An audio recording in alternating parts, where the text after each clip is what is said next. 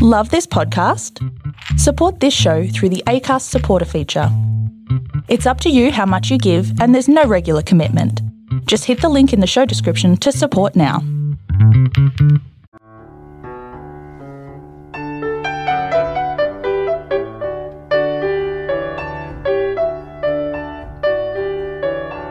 A Song on the Radio, a short story by Robert Fairhead.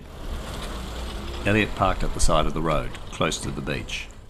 He grabbed a brown bag bottle of tequila and the lemon and salt shaker he'd pinched from the restaurant where he worked as a kitchen hand. Tie a Yellow Ribbon around the old oak tree was playing on the radio, and Elliot turned it up loud to hear it over the breaking waves. Whoa, tie a yellow ribbon, la la la, la la la. He set the lemon and salt shaker on his work apron on the sand and sat beside it, cradling the tequila. Elliot recalled his mum singing along to Yellow Ribbon in the family car, back when his dad was still around. As a kid, he thought it was about the American hostages in Iran. It's been 30 years. Nah, 40. His dad left, Elliot grew up, and, as his mum put it, he went off the rails. Drink, drugs, more drugs, and then stealing to support his habit. Jail taught Elliot the true meaning of the song. They forget us on the outside. He met Gail in rehab. She was thin and hungry looking, her arms pockmarked by needle scars. With her dark ringed eyes, she looked like she hadn't slept in months, or maybe years. But it was Gail's smoky voice that captured Elliot's attention and heart. He loved hearing her talk in the rehab circle, and for some reason, Gail liked listening to him too. Perhaps because they shared similar stories: broken homes, drink and drugs, jail. Oh, Gail, you hold the key. They became lovers and vowed to go straight for each other, but Elliot kept going off the rails.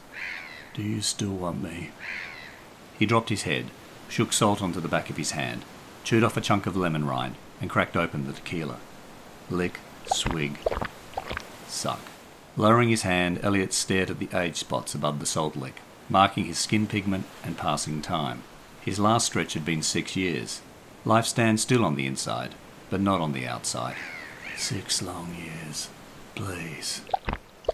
Elliot searched for Gail as soon as he got out. He left voice messages and texted her, and first thing every morning pressed the message app icon on his phone, hoping to see an overnight response. I know the blame's on me. Elliot stood and sculled the tequila without the salt and lemon, savouring the burn, before throwing the empty bottle into the sea. He waited for the splash.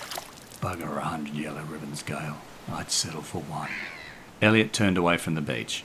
He knew life wasn't a song on the radio.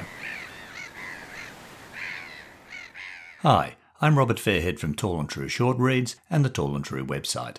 I wrote A Song on the Radio in April 2020 for Furious Fiction, a monthly 500-word short story competition run by the Australian Writers' Centre. The brief for April's story was that it had to begin on the side of a road and include a splash and the words apron, pigment, ribbon, icon and lemon, the first letters of which spell April. A Song on the Radio was my first attempt at Furious Fiction, and it was timely because it coincided with the first full weekend of COVID-19 lockdown in Australia. As I later wrote in a Tall and True blog post on the experience, I typed in the brief and stared at it on my otherwise blank computer screen. It looked like a Rorschach test, only with words instead of ink blots. But slowly my writer's eye discerns shapes in the random pattern. A car pulls up and parks on the side of a road near a beach. There is a splash of waves on the shoreline, and a bottle of tequila with salt and lemon, lick, sip, suck. An apron is spread on the sand, and of course, harking back to a song on the radio from my youth, there's a yellow ribbon tied around an old oak tree. A pattern was forming, but who could I weave it around? The Tie a Yellow Ribbon song suggested characters and a storyline. A recently released prisoner, Elliot.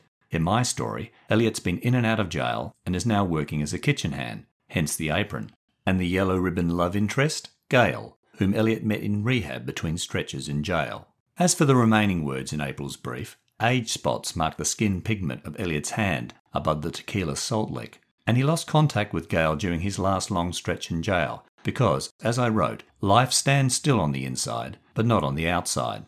Every morning Elliot checks his phone's message app icon, hoping to see an overnight response to his calls and texts. But he knows life's not a song on the radio. I hope you enjoyed A Song on the Radio as much as I enjoyed writing it for Furious Fiction.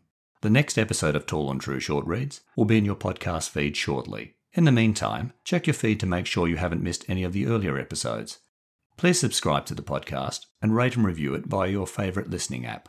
And don't forget to tell your family and friends about Tall and True Short Reads and the Tall and True website.